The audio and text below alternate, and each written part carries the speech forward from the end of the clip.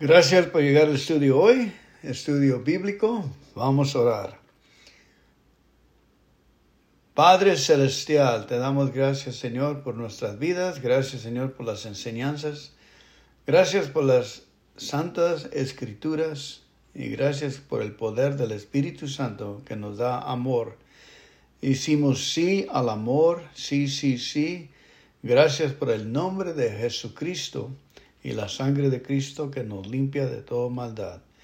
Gracias, Señor, perdónanos por todas nuestras ofensas, así como nosotros perdonamos a nuestros ofendores. No nos dejes caer entre malas tentaciones, mas líbranos de todo el mal. Amén. Gracias, familia, por llegar hoy.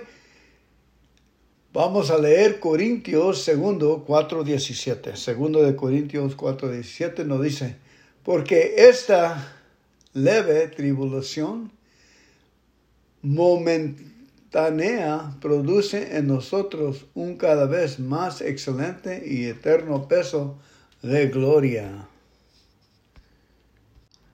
En otra Biblia dice, nuestros sufrimientos son pasajeros y pequeños en comparación con la gloria eterna y grandiosa a la que ellos nos conducen. Amén, amén. Es fácil poner los ojos espirituales solo en los problemas de la vida y pasar por alto las bendiciones. Cuando lo hacemos, terminamos sufriendo por situaciones en las cuales deberíamos regocijarnos. Permítame explicarle lo que quiero decir. No hace mucho tiempo, este ministerio estaba enfrentado a grandes presiones económicas. Me levanté en fe contra ellas, luché contra estas con la palabra y en oración.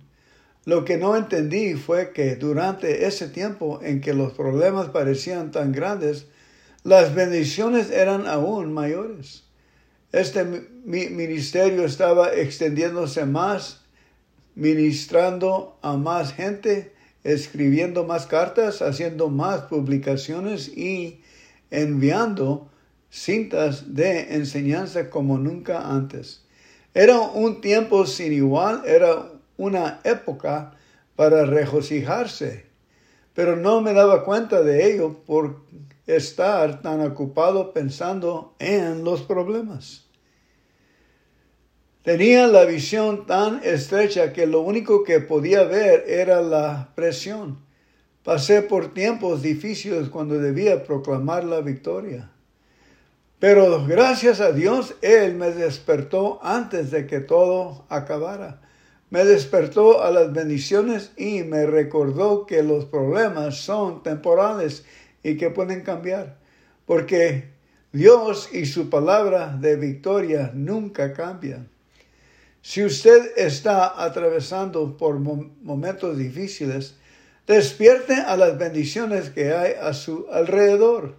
Usted será mucho más eficiente al hacerlo frente a los problemas si le da a Dios la gloria por las soluciones que Él ya ha provisto. Quite sus ojos del problema y mire alrededor. Y muy pronto estará proclamando la victoria. Ahora hay que leer Salmo 13. Señor, ¿hasta cuándo me olvidarás? ¿Me olvidarás para siempre? ¿Hasta cuándo te esconderás de mí? ¿Hasta cuándo mi alma y mi corazón habrán de sufrir y estar tristes todo el día? ¿Hasta cuándo habré de estar sometido al enemigo?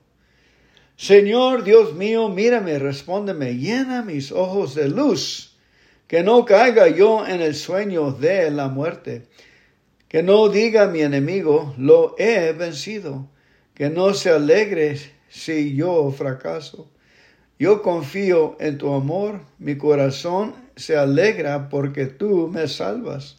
Cantaré al Señor por el bien que me ha hecho. Amén y amén. En otras palabras de otra Biblia dice, Señor, ¿hasta cuándo ¿Vas a olvidarme para siempre? ¿Cuánto tiempo más me ignorarás? ¿Cuánto tiempo más seguiré angustiado? ¿Cuánto tiempo más sufriré esta pena? ¿Cuánto tiempo más mi enemigo será más fuerte que yo? Señor mi Dios, mírame, respóndeme, haz que recobre mi vigor, que no duerma yo el sueño de la muerte. Respóndeme. De lo contrario, mi enemigo pensará que ha triunfado, se alegrará de haberme derrotado. Yo confío en tu fiel amor, rescátame para que pueda gestar tu salvación. Adoraré al Señor porque ha sido bueno conmigo. Amén y amén. Haciéndolo diario, siguiéndole, estamos subiendo la montaña de progreso, aunque no nos demos cuenta de que no hay progreso, pero en todo hay progreso en las cosas de Dios. Esperando al Señor, como le va a explicar el siguiente lectura que viene, Julio 10, una de las que se me olvidó poner. Julio 10 nos dice, aumenta su esperanza. Romanos 15:13, que el Dios de esperanza los llene de todo gozo y paz en el creer a través de la experiencia de su fe, para que por el poder del Espíritu Santo desborden y abunden, rebosando en esperanza. Romanos 15:13. ¿Sabe? Así es como quiere estar. Hay que leerlo otra vez, Romanos 15:13. Que el Dios de esperanza los llene de todo gozo y paz en el creer, a través de la experiencia de su fe, para que por el poder del Espíritu Santo desborden y abunden, rebosando en esperanza. ¿Sabe? Así es como quiere estar, lleno de esperanza. Quiero atreverme a utilizar toda mi vida y todo lo que tengo en construir un sueño que venga del corazón de Dios. Quiero ir tan lejos que sin la ayuda de Dios no puedo regresar. Sin embargo, mucha gente no piensa de ese modo porque temen fracasar. El temor al fracaso es peligroso. Si se deja dominar por él, le obligará a hacer lo que inevitablemente garantizará el fracaso, no intentarlo para nada. ¿Cómo puede contrarrestar el temor al fracaso? Aumente su esperanza.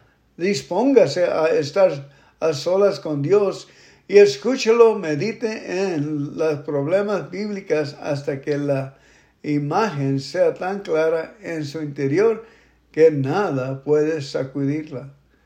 Si se encuentra postrado en cama y el médico le ha dicho que nunca más podrá caminar, en vez de sumirse en ese informe maligno, comience a soñar, empiece a construir un sueño de escalar montañas y testificarle a la gente en las regiones apartadas.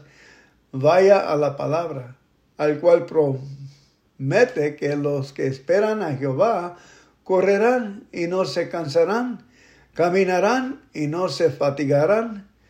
Mírelo hasta que sea lo único que usted vea. Imagínese caminando kilómetros y corriendo de un lugar a otro, diciéndole a todos que Jesús le ha levantado y le ha sanado por completo. Eso es todo lo que representa la esperanza. Es un sueño divino. Es una gran imagen interna que es más grande que usted porque está construida sobre las promesas de Dios. Si usted es cristiano, debería de ser soñador. Tome la palabra de Dios y empiece hoy a construir sueños. Amén. Ahora vamos a leer Salmo 33, 18 a 22. Pero el Señor cuida siempre de quien le honra y confían confían en Él, en su amor. Pero el Señor cuida siempre de quienes le honran y confían en su amor, para salvarlos de la muerte y darle vida en épocas de hambre. Nosotros confiamos en el Señor, Él nos ayuda y nos protege. Nuestro corazón se alegra en el Señor, confiamos plenamente en su santo nombre. Por tu amor, Señor, nos acompañe, tal como esperamos de ti. Por tu amor, Señor, nos acompañe, tal como esperamos de ti. Amén. Otra vez, Señor, nuestro corazón se alegra en el Señor, confiamos plenamente en su santo nombre. Amén y amén. Gracias por llegar al estudio hoy. Vamos a cerrar con un Padre Nuestro, por favor. Padre nuestro que estás en el cielo, santificado sea tu nombre. Véngase tu reino, hágase tu voluntad aquí en la tierra como en el cielo. El pan nuestro de cada día, dánoslo hoy y perdónanos por nuestros pecados, así como nosotros perdonamos a nuestros pecadores. Y no nos dejes caer entre naciones, mas líbranos de todo el mal. Porque tuyo es el reino, el poder y la gloria para siempre, siempre, Señor. Amén. Sigan regresando, familia. Dios los bendiga.